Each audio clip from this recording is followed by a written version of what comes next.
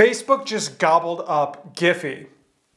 Giphy started out as a search engine to find animated GIFs, and everyone thought they were bonkers. GIFs have been around for as long as the internet has been here, and they've been a staple of communication and memes alike. Facebook took the precedent in order to acquire them to deeply integrate them into their messaging and Instagram platforms. Now, people on Facebook will have access to the latest and best memes and GIFs in order to not only enrich their stories and their posts, but also have a dynamic experience in how they're communicating on Messenger. Because who doesn't want a tiara when they're talking to somebody?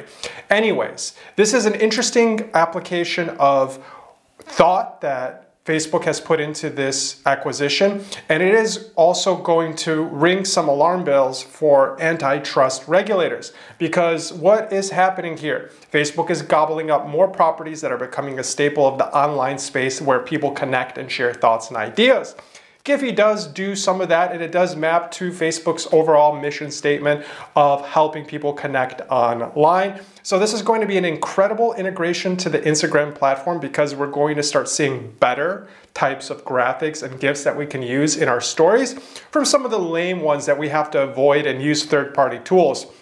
Ultimately, this is a pretty big jab at third-party developers, but if you're using Giphy and integrating with their development features, this, just like with all of Facebook's acquisitions, will remain left untouched, and Giphy will remain autonomous in order to develop and expand its services product offering underneath the Facebook umbrella. It's going to be interesting how this trickles out, but then coming weeks and months, we're going to see a lot of added features. So look out for those GIFs in your feed, because they're coming.